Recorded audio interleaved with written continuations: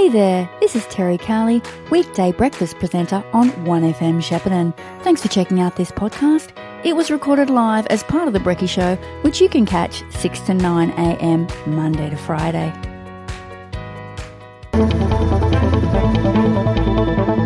It's the week that was with Max Stankamp of the Shepparton News.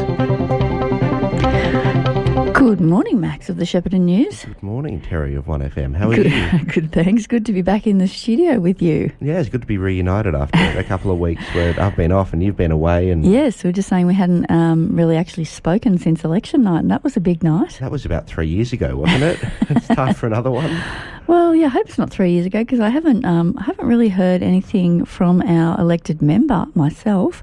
Hope to get him in the studio soon. Hope he's got his feet under the desk. Yeah, well, it would have been a whirlwind couple of weeks with, rocking up on Monday and needing to vote for your new boss. But, yeah, it's obviously a bit quieter in opposition, so not what he would have been hoping out of that result. Presumably not, no. No. But anyway, that isn't the week that was. That was the week that was several weeks ago. That was the month that was. Yes. No, this week, I hope you're ready to talk about early education for a little bit. Big one, yes. Because that's been made free for Victoria and New South Wales. It's going to roll out over the next little while, but 3-year-old kinders on the way out, they're rolling it out. It's not on the way out. They're getting rid of it. So they're expanding it to the 15 hours, and then 4-year-old kinders also going to be free.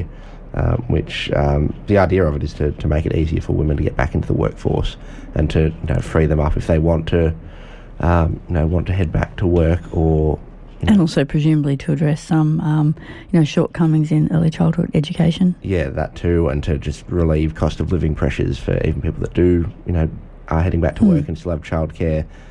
So it's, it looks like a big win for a lot of people. In that, a lot of people are just going to be able to get their kids a childcare and get them learning a bit earlier, and especially after a couple of years at home, we've seen how vitally important that is for a lot of kids. So. That's kind of big news across the week. There was just an item on the news then about how Paul Keating apparently had urged Daniel Andrews to get the relationship with New South Wales back on track, because it is good to see, those two premiers of opposing parties working together on something like this, isn't it? Yeah, absolutely. And they've kind of been doing that a little bit since Perrottet got into power. We've seen a few, border initiatives when they opened them up, and they've kind of worked together on a few other things that escape me at the moment, but they have done a few joint announcements on a few bits and pieces. But it's nice to see they're doing, big non-COVID legislation as well that's, coming through. But yeah, speaking of kindergarten, they're some of the things that Campaspe Council are looking to dispose of in the next decade. Disposal was the word they used. They had a meeting on Wednesday night, so that was, I believe, in today's Riv Herald, and will be, next week's Kai Free Press for a preview for those listeners out there. So they've adopted the Asset Management Plans 2022-32, which, details a bunch of community assets that council's just going to evaluate whether or not they want to keep owning them or not. Right. So that'll include, a few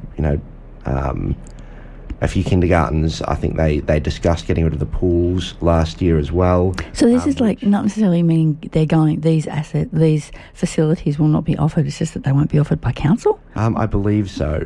So they're basically going to look at what they own and, whether or not they've got enough cash to keep them going and keep them running. Because they have struggled, those smaller councils, haven't they? It's been a nationwide thing where the smaller councils with smaller populations get less rates, and it's the only way they can get money. So it means that they've got more roads to fix, more services to provide across a larger area. But obviously the concern is that if it's going from public to a private sort of situation, that there would be, it depends on which side of the political spectrum you sit on, whether you believe this, but there is a belief that the prices will then go up. Well, yeah, the prices would go up. Services might close. Yeah, or they might start being charged to use things like pools, but again, it's who knows how it'll something people in Campaspe should be keeping an eye on, I think. Yeah, so it includes the Mechanics Institute in Rushworth, the Plaza Theatre in Kai, the Federal Band Room in Echuca. So they just want to sell them all off. They're going to investigate it. They're Wow. they're not saying we're going to sell them. They're Gee. saying, well, let's have a discussion about what we're going to do with them. This, I imagine, would be controversial because these are, they've got a bit of history behind them, these places, haven't they? Very much so. And I mean, how were they started? If they were started by the community and then the site just sold off for a quick cash grab that's only going to last a year or something. Or the council just say, well, we'll maintain legal ownership, but people have to run it. We're not going to provide any more funding for it. Right. It'll be interesting to see how exactly it all rolls out over the next couple of months, the next couple of council meetings. Controversial. So GV Health's emergency department will double in capacity, which is good news for anyone that's been to the emergency department in the last little while. Part of a $230 million development that's scheduled to open later this year. And Martin Foley, the Victorian Health Minister, was in town this week to announce it and to tour the recently completed 10-cot special care nursery and 12-bed paediatric ward on Wednesday. And he also caught up with GV Hospice Care, which I see you've got quite a big spread in the paper today well about their new building. Yes, we've had a bit of a focus on GV Hospice the last few weeks, as you have had as well. Obviously it's been coming along very nicely, and they're something they're very excited about. And he spent time with them as well. Obviously a very valuable service to the community and a very unique one as well. So I've got Susanna Sheed in later, so I'm sure she'll be telling me a bit about that too. Absolutely. I mean, you always hear that that the capacity of that emergency department needs to be increased. So it's not like anyone ever goes in there and thinks they get through too fast. And you can ask her how her knees are going after bending down to be at child level for a photo during the week as well. Both she and Martin Foley, ducked down to the level of I think it was a toddler. I wasn't there, but they were complaining, were they? Oh, they were joking about being too old for this as they got down. So they were good sports and did I get can down. relate, sadly. You know what? I'm starting to feel the same way. Yeah, right. I don't believe you. It must be all that football, Max. Maybe to a lesser extent. Speaking of football, and speaking of Shepparton East football, top of the table clash in the Kyabram District League this weekend. Seniors is 1v2. I'm obviously not playing in that game because I'm quite bad at football. Stop it. But they, the seniors will be going at it, and that'll be a very, very good game of football to watch. Where's that? This week. So it's in Shepparton, or in Shepparton East, technically, out at Central Park. So I love Central Park. Yeah, it's a nice little spot. It was very wet last night, as you'd be shocked to learn. No, I was out in that last night with my kids at basketball, which fortunately was indoors. But even just getting into the stadium and out of the stadium was bad enough. Yeah, look, it was. So did you actually train in that? We did. Oh. So it had stopped raining by the time we got there, but the socks were wet within about 15 seconds. I bet. Of getting onto the oval. Very soggy. So we're looking for someone who likes a heavy track. Very much so. To use a racing metaphor. And we did mid-season report cards this week for the GVL. So if you're keen on a catch-up or want to know how your team's tracking, the Sports Boys put together some report cards ahead of this weekend's Who's games. Who's on the top of that? Echuca got the A+, which will be unsurprising to most people following the GVL. And in Cobram, to swing north, Hungy Fangs, I think is how you pronounce the bakery up there. They've taken out first prize for cinnamon donuts and third for jam donuts in the Bakery Association of Australia's National Donut Competition. That is the place to go for donuts, by the sound of it. Also, I want to find out how to be a judge. How somebody tell me how to judge that competition, because I would gladly take that jam-filled bullet. Yes. For the country. Can't go too wrong with donuts, can you?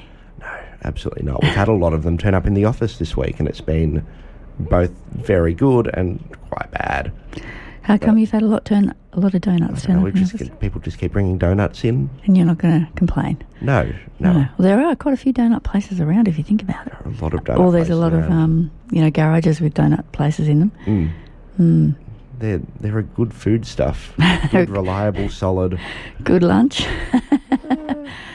They're good in one sense of the word good. Not good to eat on the go. Yes, not nutritious, but... No. No, so... A happy food. Happy food, yes. indeed. Anything else you need to let us know about Max? Well, That's there was one heaps. other funny.